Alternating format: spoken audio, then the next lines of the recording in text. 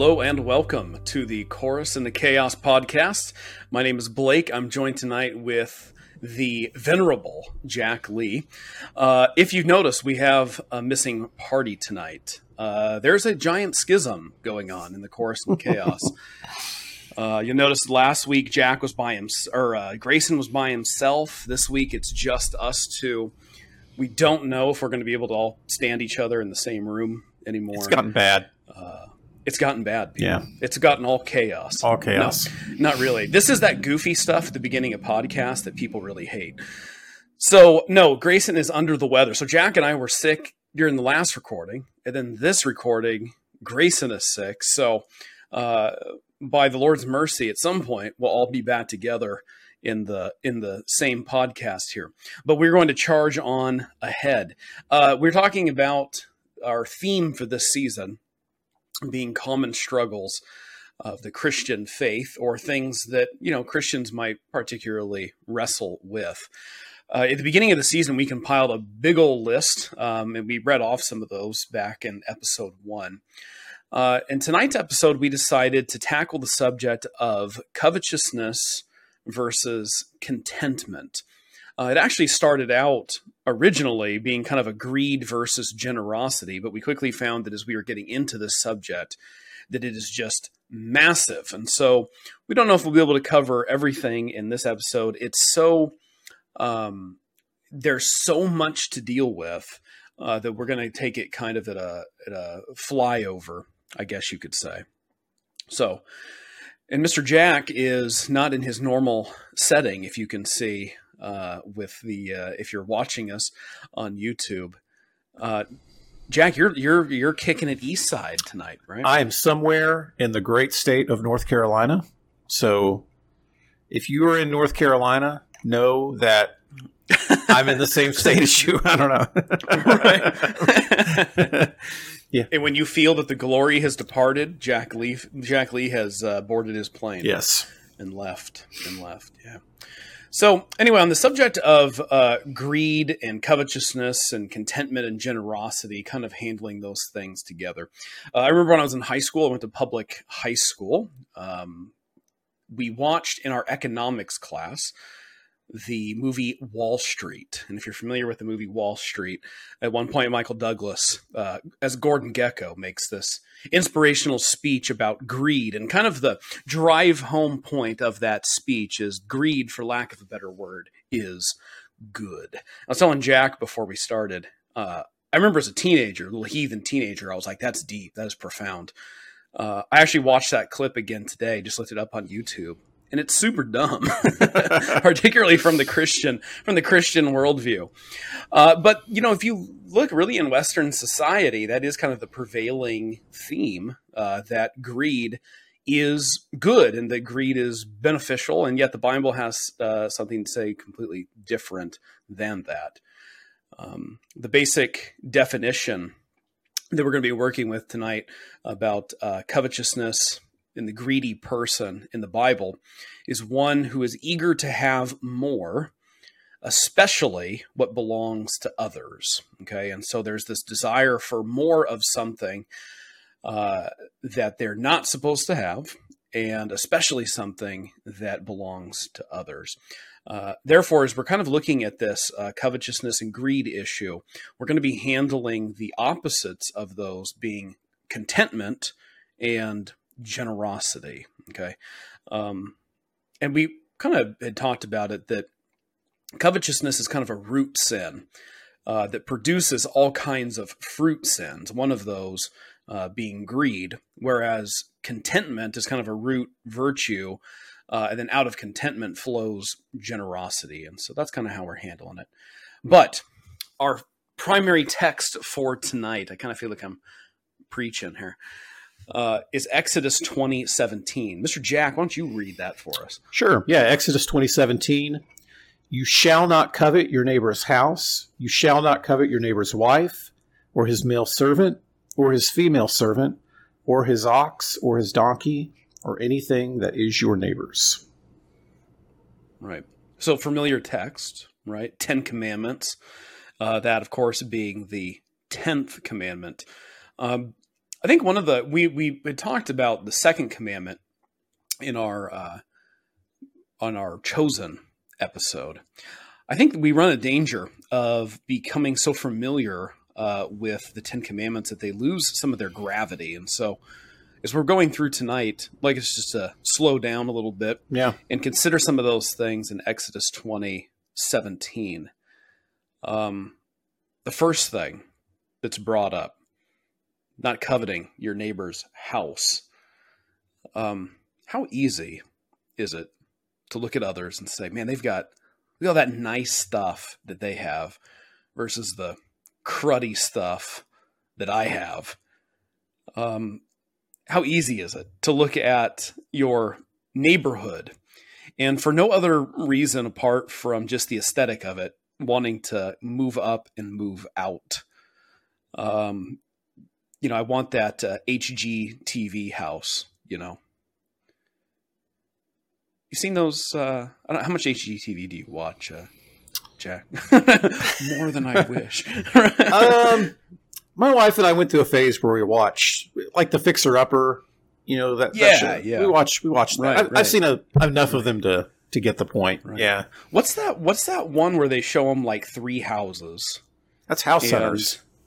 Is that House Hunters? Yeah. I don't even know. Is that on HGTV or is that on? That might be on that one that I think it's on that HGTV. Our friend Stuart watches all the time. Calling Stuart out that channel.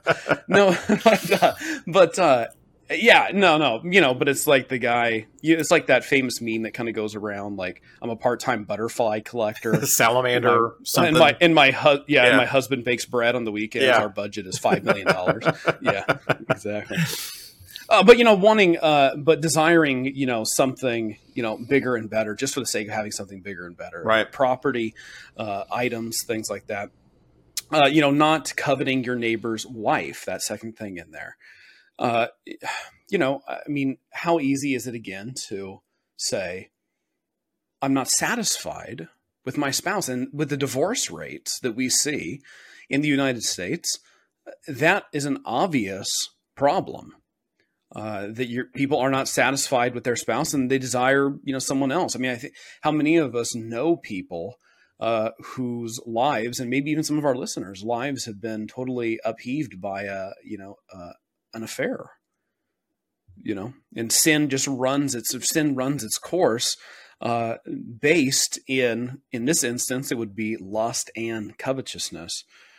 But it's also easy to look at someone else and say, well, I just wish that my marriage was more like theirs. Or I wish I would have married someone like that. I mean, you even hear things like this in the church.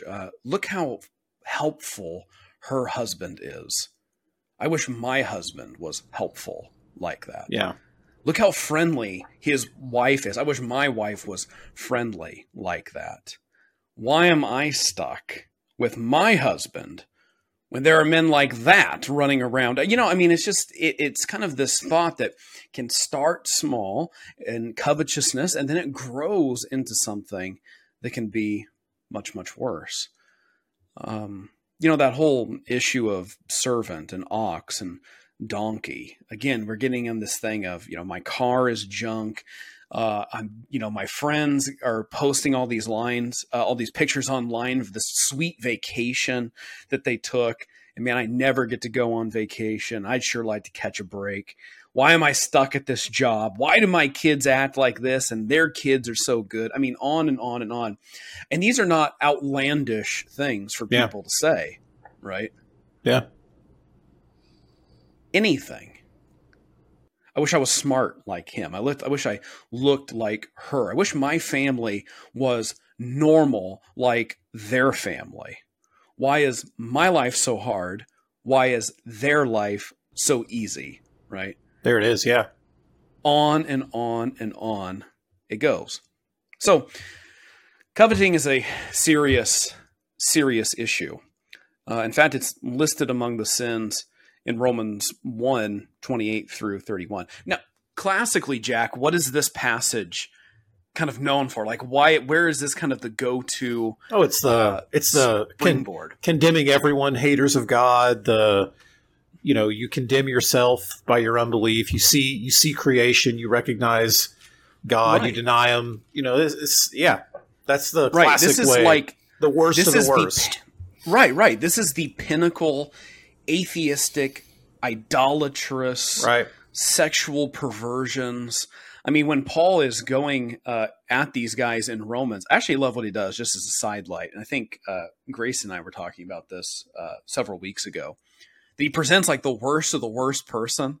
To almost kind of get his audience like, yeah. And then immediately he goes after the moralist right after this. Like those who think that they're earning their way to heaven. It's just kind of like this silent right hook. It's beautiful. But would you read that text for us, Jack? Romans 1, 28 through 31 in particular. Yes. Let me pull that up really quick. I didn't have it handy. While I'm pulling that up, as we were thinking about this, you mentioned the Wall Street movie. That was like the thing that came into your mind. I'm a Lord of the Rings nerd, and I sat and thought about Lord of the Rings and how half of that book is a treatise on covetousness. Like you could look at that sin and look at what Lord of the Rings kind of says about what covetousness does and how it destroys and corrupts and ruins, and apply it to like most of the characters in the book, right? But Smeagol, obviously Smeagol, he kills, I don't remember the guy's name in the boat, but he, takes the ring and then it just destroys him. So anyway, I just thought I'd share that. It was like Boromir too. Yeah, Boromir. Like, that's that whole, that whole part there. Absolutely. All right. So Romans 1, 28 through 31. And since they did not see fit to acknowledge God, God gave them up to a debased mind to do what ought not to be done. They were filled with all manner of unrighteousness, evil, covetousness, malice. They are full of envy, murder, strife, deceit, maliciousness. They are gossips, slanderers, haters of God, insolent, haughty, boastful, inventors of evil, disobedient to parents, foolish, faithless, heartless, ruthless. Man, that is a list. That is a list. And so you've got covetousness right in there. Yeah. And I think that, again, in Western society, covetousness is one of those respectable sins. Yeah, Jerry Bridges says that, right? I think I remember that. It's kind of it's kind of the American way, Yeah. It's the, do what you got to do, get ahead, bigger, better, keep up with the Joneses. Yeah, it's almost, that idea of covetousness and what it spurs in people is almost seen as a virtue, right? It's this, you see something you want, you work hard enough, you can make it yours. You go get it. Go get yours. It's right. Yeah, no matter what. Yeah. How many podcasts are there about like teaching people to seize what's theirs and carpe diem? Ours, clearly, at least is one. Yeah, there's at least one out there. Yeah, right. but yeah, it's just this prevailing mentality about the American dream, and that you can do that, right? And it is your responsibility to take control and seize what belongs to you, right? In that sense. Well, and we live in a society too that is like that pumps out dissatisfaction too. Yeah. I mean, look how much advertising is around us. Oh yeah. And the point of advertising is what? To get you to buy or be dissatisfied with what you have. Yeah. To look around and say, my phone really isn't that nice. I need this new thing or whatever it is, right? Yeah. Right. Exactly. Yeah. So even in social media, same thing. I mean, you see a lot of those trends of, scrolling, again, seeing how much better everyone's life is than yours. Yeah. And, then, I mean, how many times do people walk away from just mindlessly scrolling social media feeling like garbage because, again, so-and-so's off on this Hawaiian vacation and you look around and your toddler just dumped his milk out on the floor for the 5th time today, Yeah. So here's a quote. I found this quote a long time ago, and I went and looked it up today. It's by John Newton, all right, on covetousness. And I always thought this is a great quote. He says, the creator of Fig Newtons, by the way. Little known fact. Yep. That's a bonus fact. I consider covetousness as the most generally prevailing and ensnaring sin by which professors of the gospel in our materialistic society are hindered in their spiritual progress. A disposition deeply rooted in our fallen nature, strengthened by the custom of all around us, the power of habit, and the fascinating charm of wealth, is not easily counteracted. That's good. It is good, yeah. He wrote that one in the 1800s, 1700s. I don't have his lifespan in front of me, but hundreds of years ago. Yeah. But how relevant is that for today, right? The charm. I love that phrase, the fascinating charm of wealth. Yeah. That's really in that. Well, I mean, if it was mid 1800s, he's writing that. I mean, he is writing that in the Victorian era, which is an era of exuberance. You know, someone is going to be out there really irritated that we don't know when John Newton lived and died. Yeah, someone is very upset. All I know is he invented the Fig Newton. That's all I need to know. So, yes, while Jack's looking that up, we did have a generous donor send us a stack of the Praying Through Scripture, Praying Through the Bible booklets that we had mentioned several times in the podcast. We want to start giving those away. So here's what we'll do. I didn't even talk to Jack about this yet. If you, in the YouTube comments, can tell us who invented the Fig Newton, and the correct answer is John Newton. If you can put that in the comments, and you're the first one, I'll contact you, and I'll send you a copy of that book for free. Wow. That's pretty awesome. Yeah. That is. I didn't know that was happening. All right. So what year was he born? 1725 to 1807. So Okay. Yeah. So not quite into the Victorian era. So it was about to get worse than what he was experiencing. I guess that kind of once again proves something that we already know, is that rosy retrospection is very dangerous. To look back and say, like, things were so much better back then. Yeah. Where guys back then are like, no, there's this huge coveting problem that's taking place. Well, it goes today. It speaks to what the scriptures say, like it's a matter of the heart, which is something I've always found very interesting about this commandment.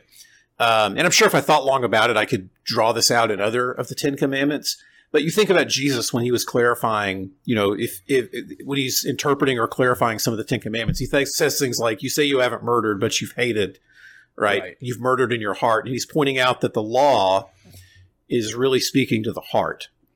Right. And here we have this one commandment that is clearly, without interpretation, speaking directly at the heart. Right. Like, as far back then, this is how prevailing and pervasive this sin is. Mm-hmm. Even back then, like right at the heart, the heart of, you shall not covet, internal, right? This isn't an outward. I mean, it could be an outward thing, right? But it manifests itself in the heart. Right. And ultimately that's what, it's not the outside stimuli that brings it about for a person. It's not like you're exposed to enough nice cars that you're coveting now. No, it's that's something that already that's inside of you, right? Yeah. It's the heart working out the issues of life.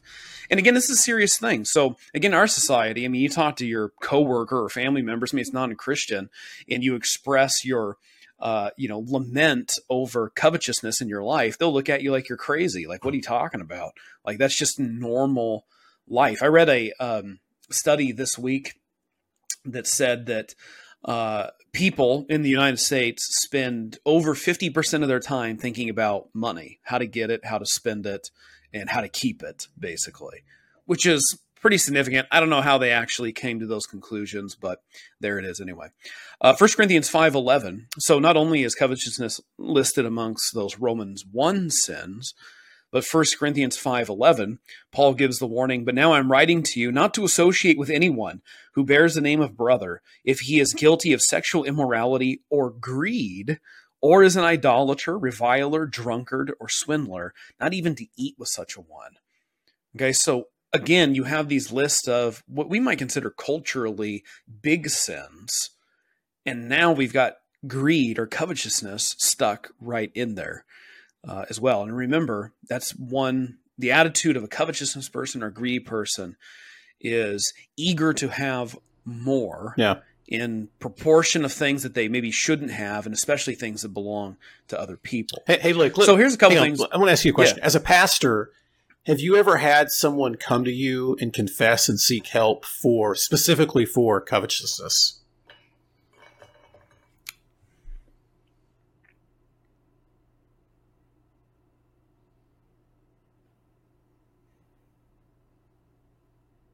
This would be a great time for that commercial break.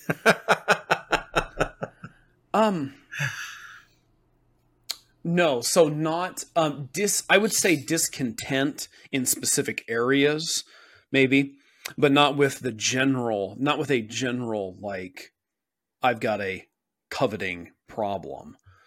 But maybe discontent in specific areas. So like a symptom of covetousness, maybe. Yeah.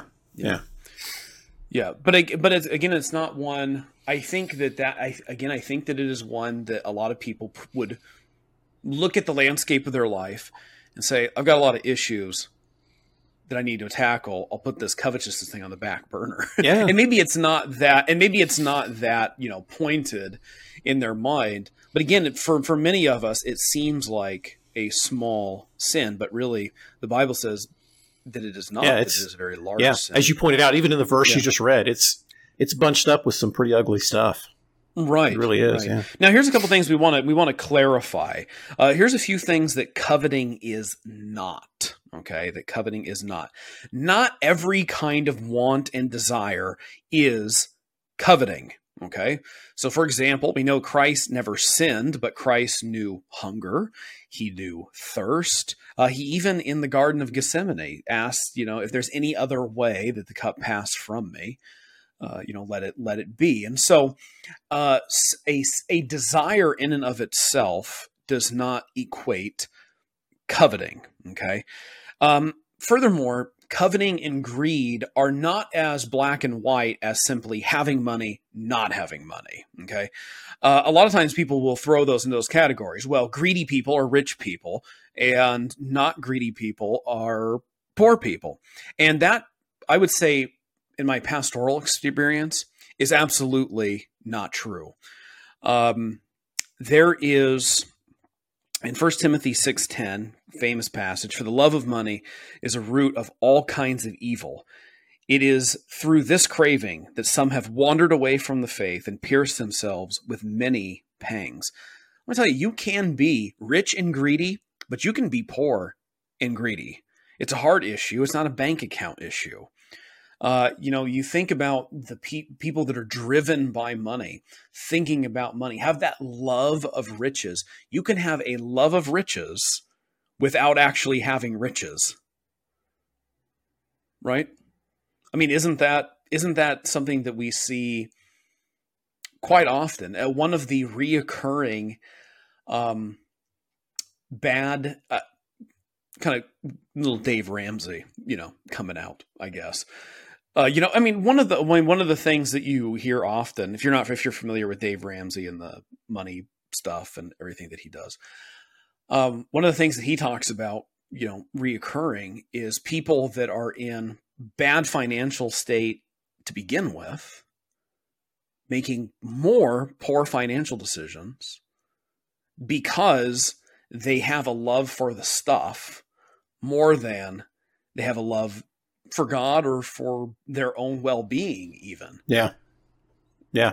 And so, yeah, go ahead, John. Oh, I was just going to say, I grew up in a small town in East Texas, and everyone was relatively poor. Like, this was not a wealthy area. And I can think of it, and the people, and again, it's not to, I'm kind of stumbling among my words. I'm forming my thoughts as I go, so I apologize, listener. Yeah. That's what I was doing. Yeah. So. Let me set the scene for you. A small town Texas boy wondering if the world is bigger than cattle and Chick-fil-A. It's not. That's the answer.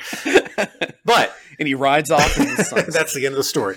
No, I can think of two very specific examples where this use of money was just so bad. So I had a very good friend of mine. He's actually, the Lord used me for him to come to Christ. Still a believer. Very, very good friend of mine. Praise the Lord. Yeah. I remember specifically one time he invited me over to his house, and his mom was dating this guy.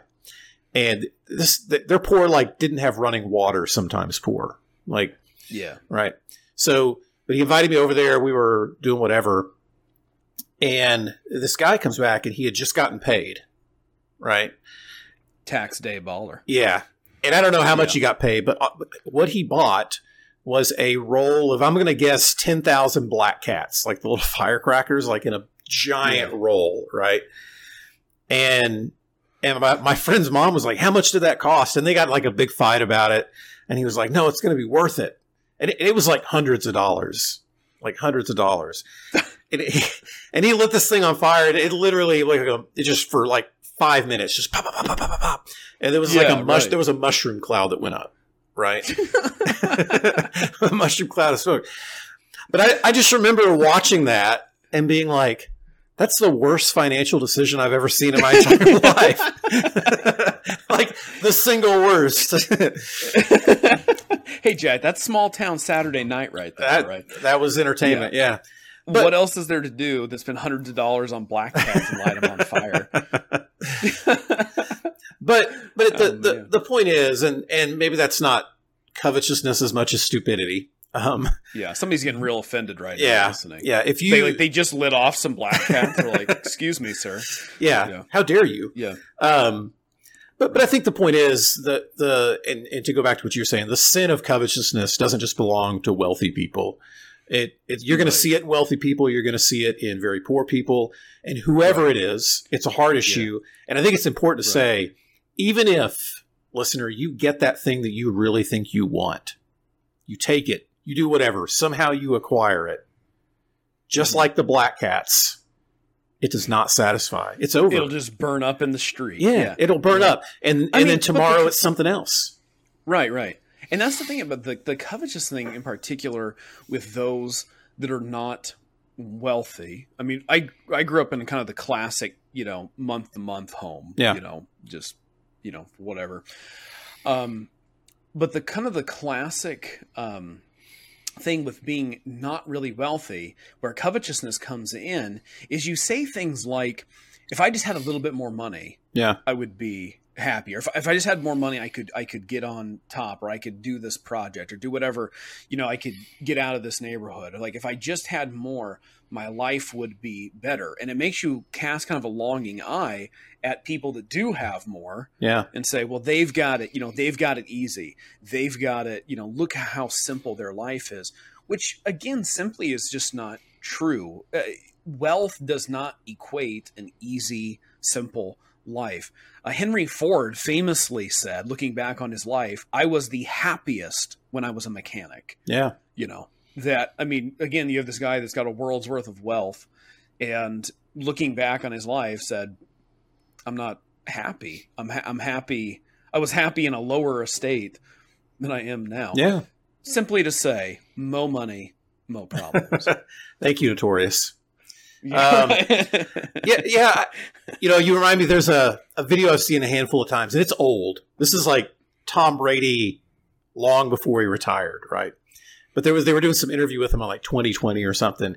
And the question is something, and I'm paraphrasing. Somebody can, if you find it, maybe link it in the comments to the YouTube or something. But he says something like, you've won 3 Super Bowls. You're married to a supermodel. You're rich. Yeah. Are you happy? And he like stares off into nothing, and he's like, there's got to be more, is essentially what he says. Yeah. And it's so fleeting and empty. So fleeting. I'm really excited. I think we talked about this prior to doing this episode, that either the next one or the one after, we're going to do an episode on contentment. And man, I'm excited about that episode. There's that book, The Rare Jewel of Christian Contentment. It is Andrew Burroughs. Yeah. If you want to do your homework before that episode, just pump through that book. Yes. It is. You can, It is like, and I don't even claim to have this perfectly, but by God's grace, I've learned some contentment, right? Actually, I think it's Jeremiah Burroughs. It is. Yeah, Andrew. You said Andrew. It is. Yeah, I didn't want to embarrass you in front of everybody. It's his brother. I don't know. He helped create the Fig Newton. Same guy. I don't know. Yeah. Yeah. Right. But it's like a superpower, like a Christian superpower. It's a kind of a dumb thing to say, but like when you truly understand biblical contentment, like nobody can do anything to you. Yeah, and nobody else can. In no other system, one of the things that Burroughs brings out that's always stuck with me is no other moral code in history, no other political system calls covetousness a sin and presses for contentment. Every other system, at least in the day of his writing, was no, covetousness and discontentment are good things. Yeah. And he makes some distinction of things that are good to be discontent. It's not good to be, it's good to be discontent. Like, for example, in your Christian walk, if it drives you, toward Christ and things like that. So, yeah. But anyway, back on this coveting thing. We don't have Grace in here to lasso us in, so we're just kind of floating around. Yep. Yeah. But not every kind of want is coveting. Again, it's not as simple as just having versus not having money. In fact, the Bible commends desire when it is right for the right thing and when it's in its proper place. Sarah and Hannah both wanted children. Song of Solomon, you can't read that without discovering that sexual desire within marriage is a good thing. Proverbs encourages hard work to improve your life. The Psalms, again and again in the Psalms, it's expressed that it is a good thing for us to want more of God. Paul says that he longs in Philippians 1:21 that he longs to be with the Lord. And so there are things that the Bible commands us to desire in their proper place. The point of this contentment issue and discontentment or covetousness and greed, I guess we could say, is not to make us unfeeling zombies. Our problem is wanting things or desiring things, like wanting wrong things or desiring good things in the wrong way. Yeah. And this is where we really need Grayson to give that classic C.S. Lewis mud pies illustration. Yeah. Which I think he's mentioned a few times. So we'll just cut him in right here. Hi, I'm Grayson Gilbert. You may remember me from such podcasts as 3 Reasons Why We Won't Watch The Chosen and Church Discipline, Parts 1 and 2. I interrupt you from your listening today to bring an important word from our Chorus in the Chaos premium content sponsor, C.S. Lewis. It would seem that our Lord finds our desires not too strong, but too weak. We are half-hearted creatures fooling about with drink and sex and ambition when infinite joy is offered us. Like an ignorant child who wants to go on making mud pies in a slum because he cannot imagine what is meant by the offer of a holiday at the sea. We are far too easily pleased.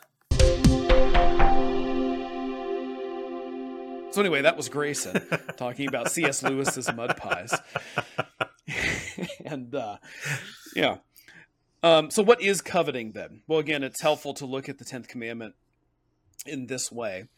If coveting is desiring what belongs to another person, then coveting is theft of the heart. So what Jack was mentioning earlier, murder, hatred in the heart, adultery, lust in the heart. Covetousness is really a theft in the heart. It sheds light on this serious sin issue that's going on. Coveting in its purest form, again, just wants something that someone else has. Not necessarily I want a nicer house, which could be a legitimate desire, or it could be a greedy desire that I just want bigger houses and more houses. Covetousness puts that little different shade on it that says, I don't want just a bigger house. I want that guy's bigger house. Yeah. Yeah. I think there's a little You know how much we love nuance. There's a little nuance there, right? Between those two. That's some great nuance. Yeah, right. That's some good nuance. That's good nuance. Covetousness is fundamentally a violation of the command to love others. Greed and covetousness will keep you from helping others. It will keep you from being generous. Furthermore, it will tie your heart to your possessions, just like the rich young ruler who took an estimation of what was valuable in his life and found that Christ was less valuable than his stuff. So it's a sin against men, and it's also a sin against God. Covetousness is an accusatory kind of thing toward God, which I think is a point that we miss. When we look at somebody else's stuff and say, why do they get that? Why don't I have that? Like, why hasn't God blessed me in those areas? Why hasn't God blessed me with a spouse or that spouse? Why hasn't God blessed me with a house or that house? On and on. Essentially what it is saying is this: God, you are not good. You are not good because you are withholding from me something that I believe I deserve. Yeah. And so instead of giving... so and a distinction, and so doesn't deserve it. Right. Right. It goes there too. Like, I deserve it. That person doesn't. Yeah, right. So like, again, if you're coveting somebody else's spouse, what you're saying is they don't deserve that spouse. I deserve that spouse. So not only is God not good for giving me that thing, that person does not deserve the good thing that God has given them. Yeah, and if you think about it, it's a violation of the, not the first, second commandment, but right, but the greatest commandment and the second that is like unto it. Love God, love God, love neighbor. You're violating both of them when you covet. Right. So don't covet. Don't be a punk. All right. Don't do it. Just stop it. Just stop it. Get some help. This is where I will defer to Jack here because he's a Presbyterian and is probably familiar with the Westminster Larger Catechism. I think that the question about desire that leads to discontentment that they deal with in the Westminster Larger Catechism, question 147 and question 148, are very good, and I have those out for us. Well, Blake, let me ask you a question then. Yeah. If it's so good, why aren't you a Presbyterian? No.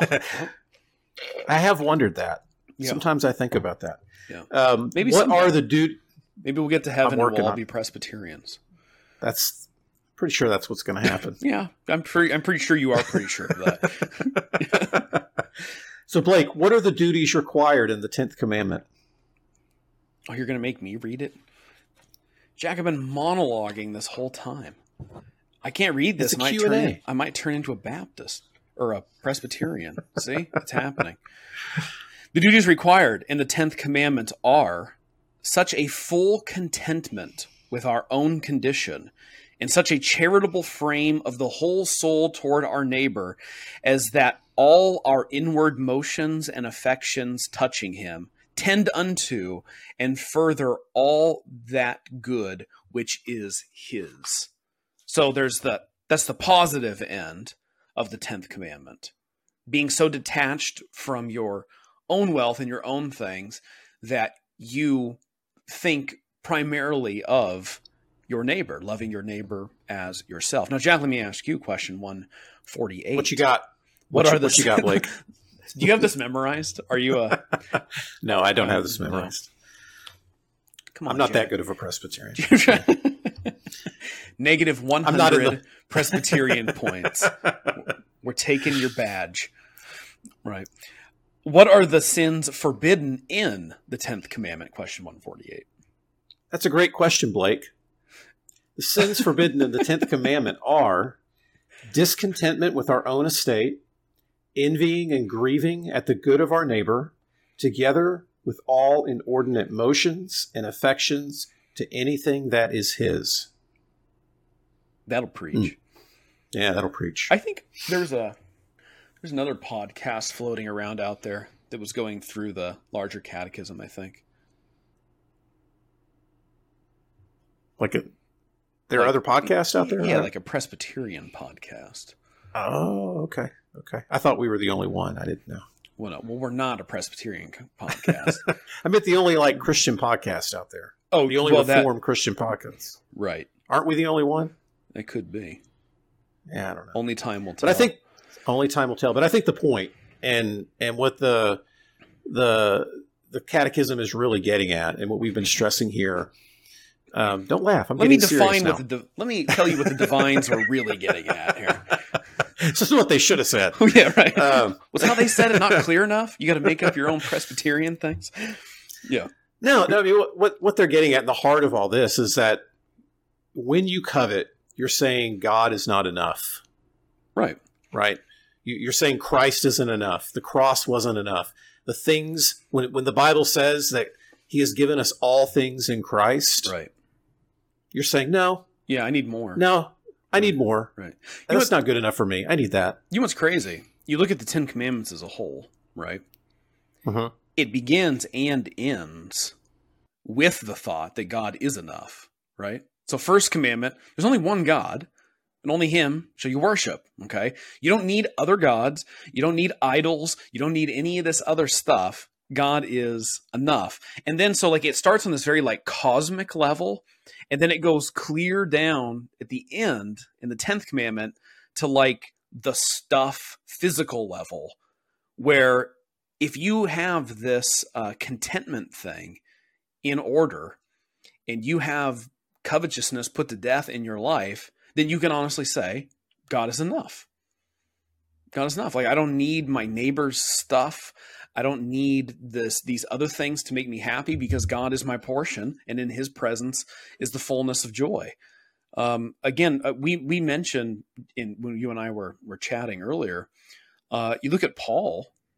I mean, Paul says, I've learned in all circumstances to be content.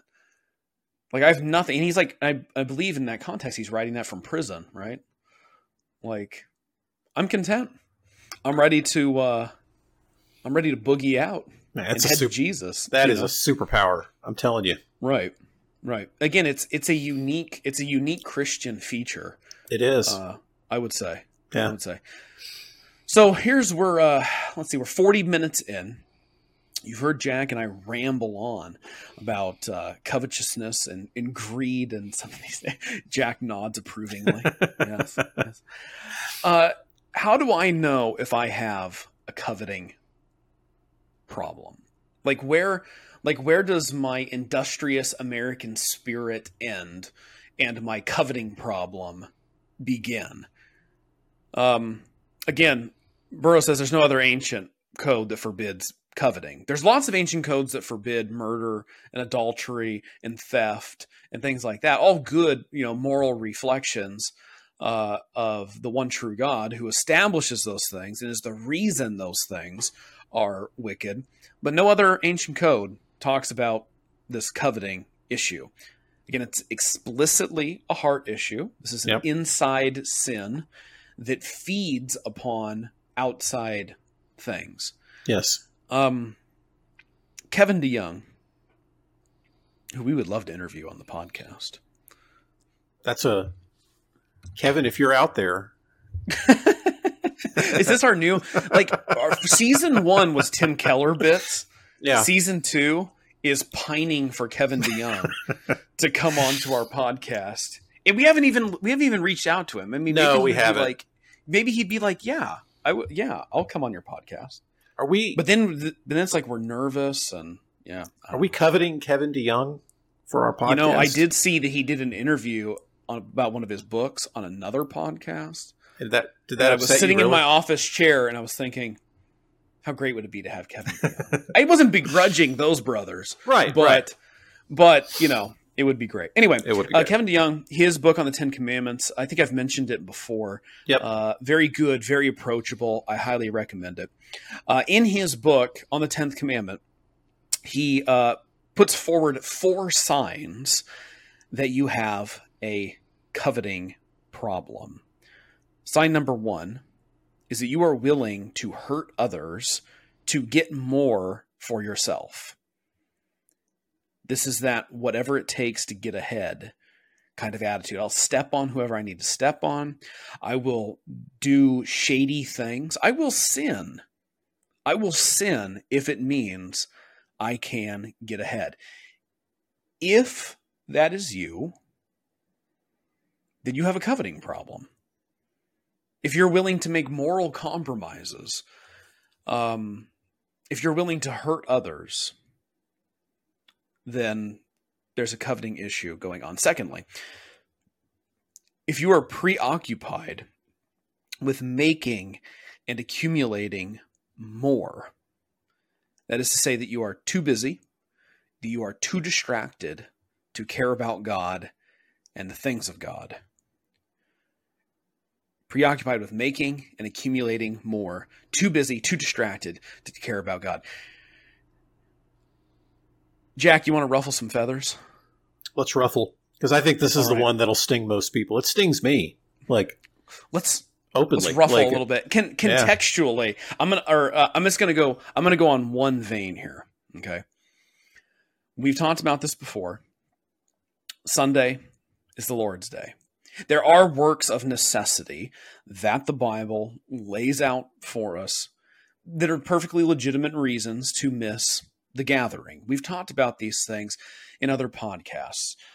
Sometimes there's acts of providence. You go out to start the car, car's dead.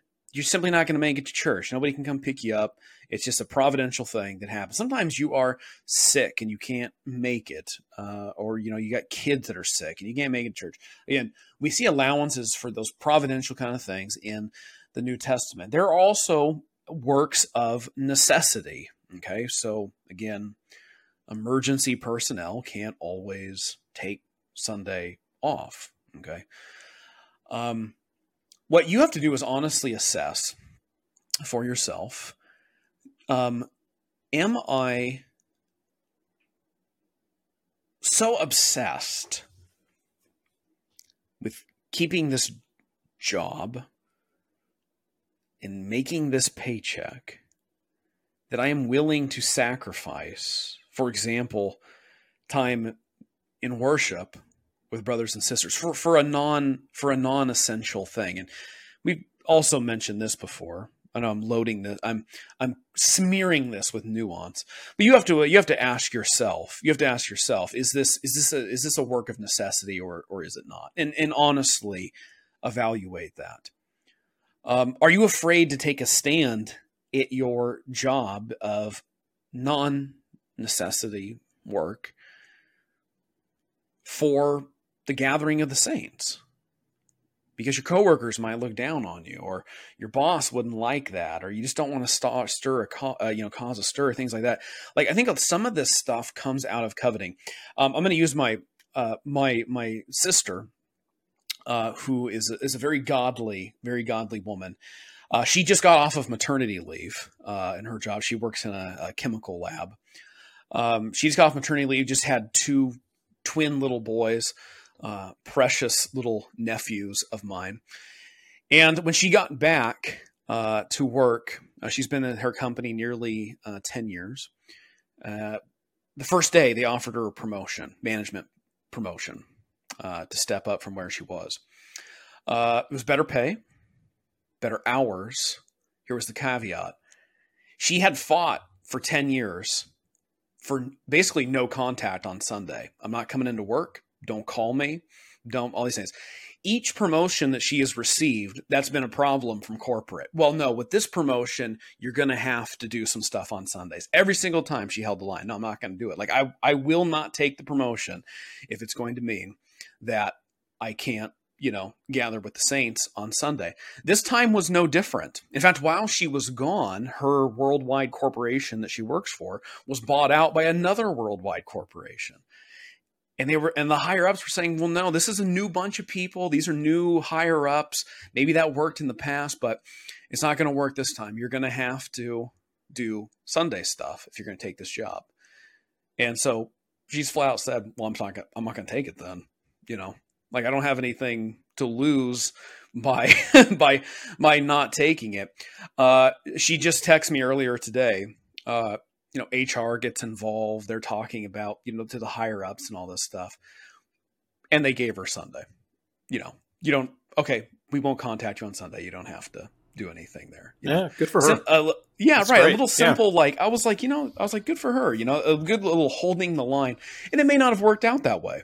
And she very well knew that, because with management and things moving around, it may have simply been we don't really have a position for you then, if you're not going to move up into this, whatever, it could have been something that potentially lost her job over or something like that, So I think that on this issue of being preoccupied with making and accumulating more, to ask ourselves, what am I willing to sacrifice? And am I sacrificing the right things? Am I too busy? Am I too distracted to actually care about the things of God?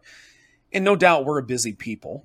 The world is very busy. There's lots of areas, pulling for our time, everything from career to family, to the Lord himself.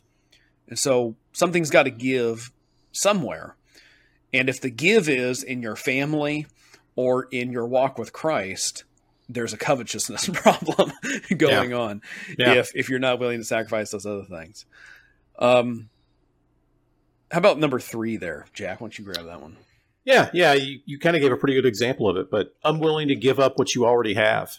Like that, you could look at that as, I guess that's not exactly, I was kind of thinking of it in the negative sense as more positive, but unwilling to give up things to sacrifice, you're stuck with it. It possesses you.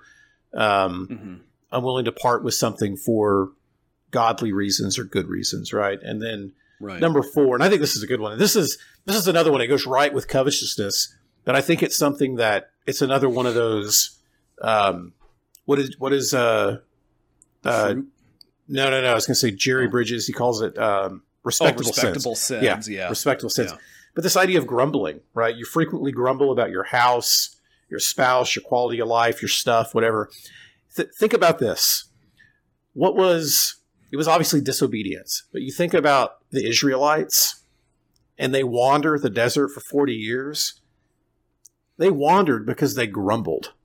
If you go look at what the Bible says about and I wish I hadn't thought about this till just now. I wish I'd pulled up a verse. But there's some pretty severe language about what the Lord says and how he responds when the Israelites are grumbling about their situation, just complaining about the manna, complaining about all this stuff. If you're going around and just constantly complaining about your lot or your situation in life, you very likely have a covetousness problem. Right. And it is, and again, it goes back to that thing that we said earlier. I'm complaining because God doesn't know what's best for me. Right. And it warps your perspective too. I mean, you think of the Israelites, bread from heaven, they're receiving their provision. Sure. Maybe there was, maybe it was, sometimes I think people talk about the manna in an unfair way. I remember when I was in college, there was this preacher that really made a big deal about it being, sweet bread from heaven. How could you ever complain about that? I'm sorry, man. I mean, eat your favorite meal, every meal, for 6 months, and tell me there's not a little tinge of monotony to it. But monotony is not necessarily a bad thing. It's not an evil thing in and of itself. It's a reminder. I mean, who takes a breath and says, this is so monotonous? No. I mean, it's like it's something that is a good act of God of keeping them alive. And I think one of the things he's getting across, of course, with the manna is that reliance on God. But it warps your perspective because the Israelites, what's one of the first things they're grumbling about? Again, they're grumbling about the manna, and they're looking back at Egypt, and they've got this crazy thought of like things were better in Egypt. Yeah. Things were better in Egypt because we had leeks and garlic and onions. And slave drivers. Do you not remember, when we used to get beaten for breakfast and beaten for lunch and beaten for, do you remember when they killed all of our children? How can you say that the leeks and the garlics and onions, and covetousness does that. It makes you say crazy things, and it makes you think crazy things that if you could just step away from it, you would say, oh, yeah. Look where God has brought us, and look how God has provided for us. Things weren't as good as we thought that they were, back then or whatever. Yeah, it is so one little thing here, Blake. It is such, and we've stressed this quite a bit, but man, if you step back and really think about covetousness, it is such a dangerous sin. I mean, all sins are dangerous, right? But it is such a deceiving, deceptive sin. It can be very subtle. But the Israelites, it's a great example. They were think about what they saw, right? All the 10 plagues, the Red Sea parting, the pillar of fire, literal food falling from the sky. Right, like all of this, like Cloudy with a Chance of Meatball style. Yeah, right? Yeah, and you're like, down, yeah. And it's so easy for us to be like, wow, you wouldn't think God's not helping us out. This is pretty awesome. Like, right. No, they grumble, and we would do the same thing because our hearts are sick with sin. But look at us now, right? I mean, that's what I'm saying is we look at the Israelites like, how could you do that? But then you look at our lives in general in Western society and say, how could we complain about anything? Yeah. Right? I mean, it's like that old, it's that old bit like the people that complain about airplanes, Yeah. It's like you're sitting in a chair traveling 800 miles an hour like some Greek god through the air, and you can get across the United States in 5 hours, and you're griping about it because you have to stand in line or take your shoes off at a check thing. It's like, that is so crazy. Yeah. Like we have luxuries and things and conveniences and provisions. I mean, so beyond, we have provisions so beyond what we deserve, and things that have been known to society, like historically, like world history. And yet we still find reasons to complain, which is why I think when we look at Israel, we can, if we're being honest with ourselves, we can see ourselves in the attitudes of Israel. And it's easy to, shake our fingers and say, tisk, tisk, Israel. But then we do the same stuff, right? Yeah. We do the exact same things. We see God's goodness and provision, and we see his commands. In fact, we have we have God's word. We have a fuller testimony of God's ways and his person and his commands. I would submit to you, more valuable than seeing the 10 plagues of Egypt. Yep. And yet we grumble. We grumble. So I think in conclusion, kind of, if you're saying this statement, I would be happier if blank. If you're filling that statement with, a different spouse or a spouse, I mean, singleness, I mean, that's another episode that we're going to do. Yeah. But it's so easy to, again, look around at other people's estate and say, man, I wish I had that. So if you're leading off with a statement, I would be happier if I had more money. I'd be happier if I had a better, if they, appreciated me in my job. I would be happier if, blank, whatever. When we covet, we believe the lie about how God loves us, which is simply to say, God doesn't love you because he's not giving you the things that would make you happy. Ecclesiastes 5:10, he who loves money will not be satisfied with money, nor he who loves wealth with his income. This also is vanity. It's that it's been attributed to Warren Buffett. I think it's been attributed to like 10,000 different rich guys. How much is enough? Just $1 more. Just $1 more. Like, there is no point where you're satisfied. Yeah. If you have this coveting problem. Philippians 4:11-13. Not that I'm speaking of being in need, for I have learned in whatever situation I am to be content. I know how to be brought low. I know how to abound. In any and every circumstance, I have learned the secret of facing plenty and hunger, abundance and need. I can do all things through him who strengthens me. Again, Paul doesn't have this cushy life by any means, and yet he's learned biblical contentment. Yeah. So maybe you're working through this and you're like, man, I do have a coveting problem, or that there's a seed of covetousness that I'm kind of keeping alive. What can we do? Like, what can we do if we have a coveting issue?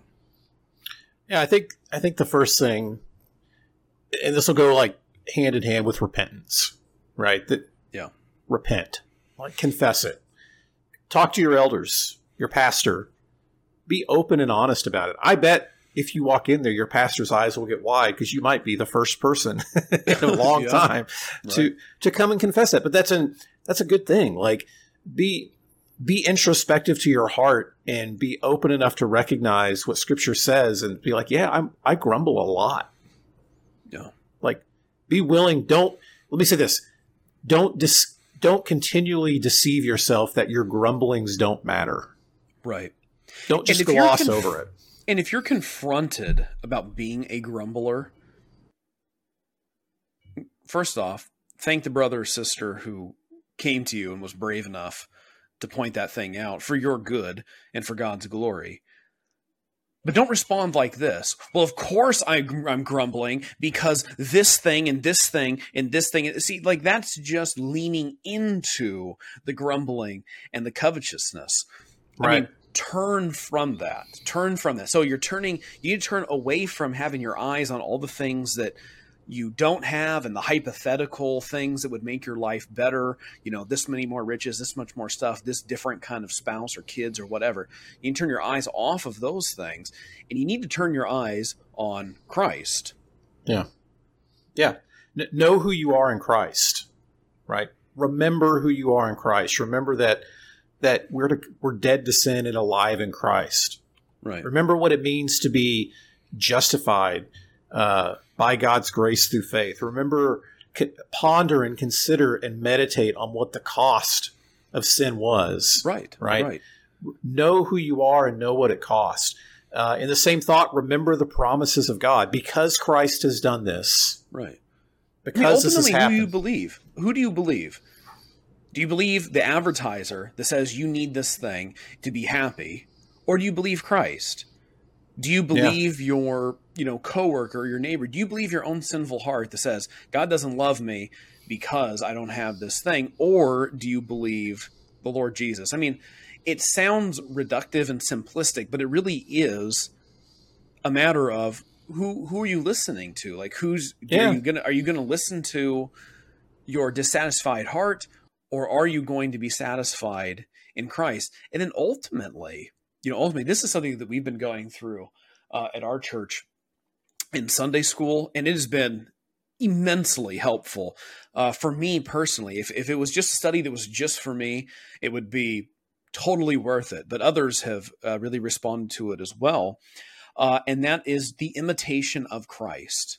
Like the imitation of Christ in all things. It's amazing how Christ laid down an example for us.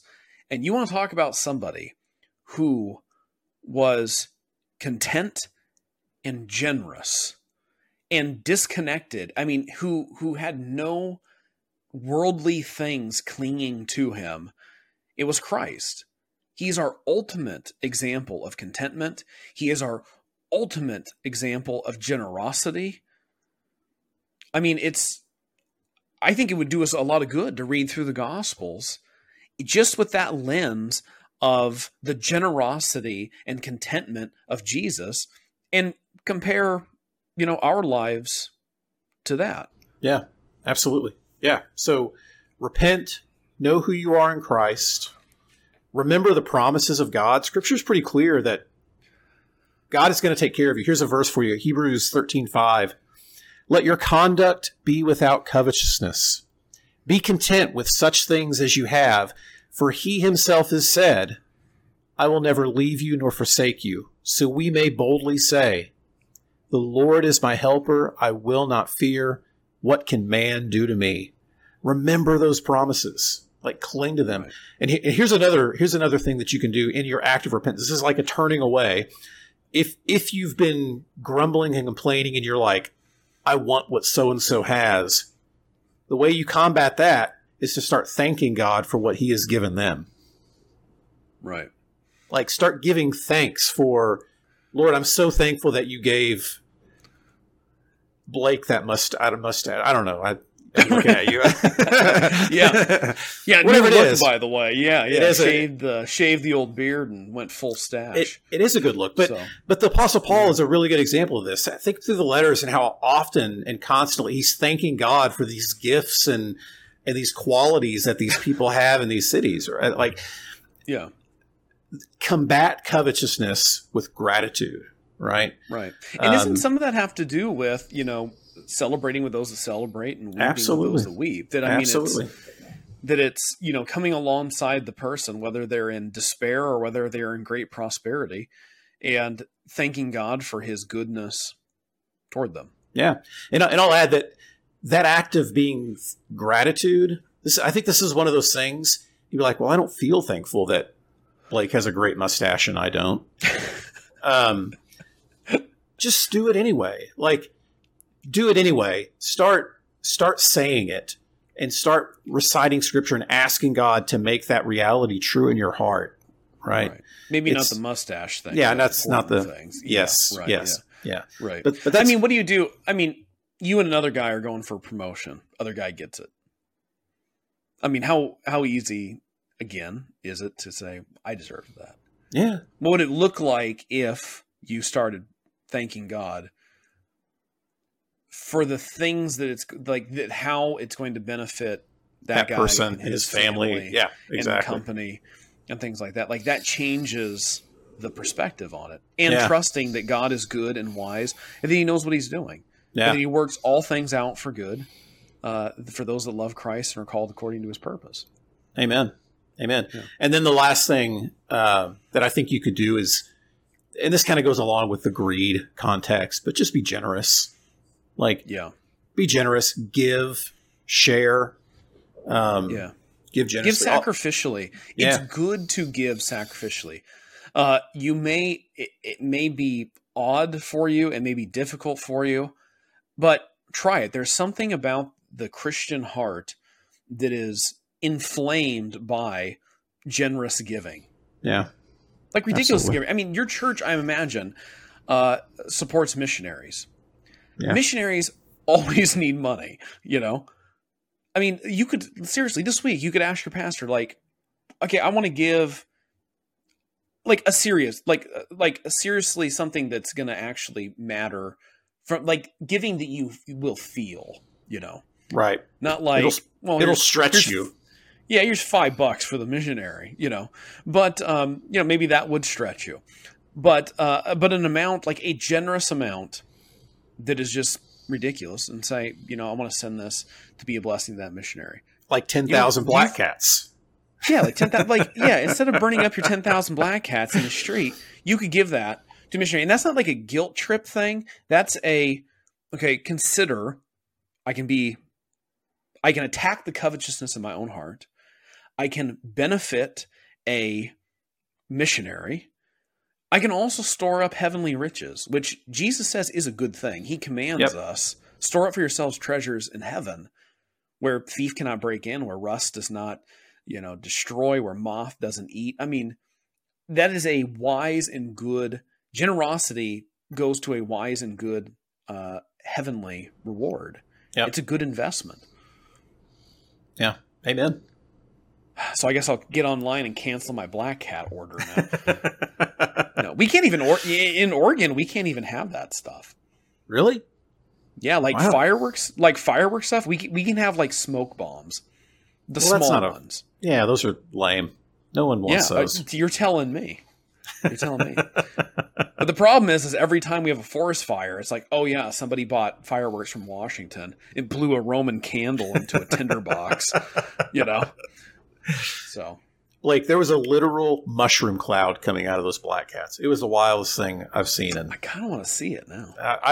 This was pre smartphones to record it, or else there'd be a TikTok somewhere with that on it. Here's what we should do. Okay. I'm in. What we should do is, for our extra content, our paid subscription content, we go live and light up 10,000 black cats outside your house in your neighborhood. I think any premium subscribers that we theoretically would have just unsubscribed because we don't have any, but they would have unsubscribed. They're like, what am I paying for? Hey, this seems like a good and godly use of our finances. No. Anyway, Excuse me. so we'll probably come back and tackle some more specifics of greed and generosity at a later date. But until then, Lord bless you all. Thank you for listening. This has been the Chorus and the Chaos.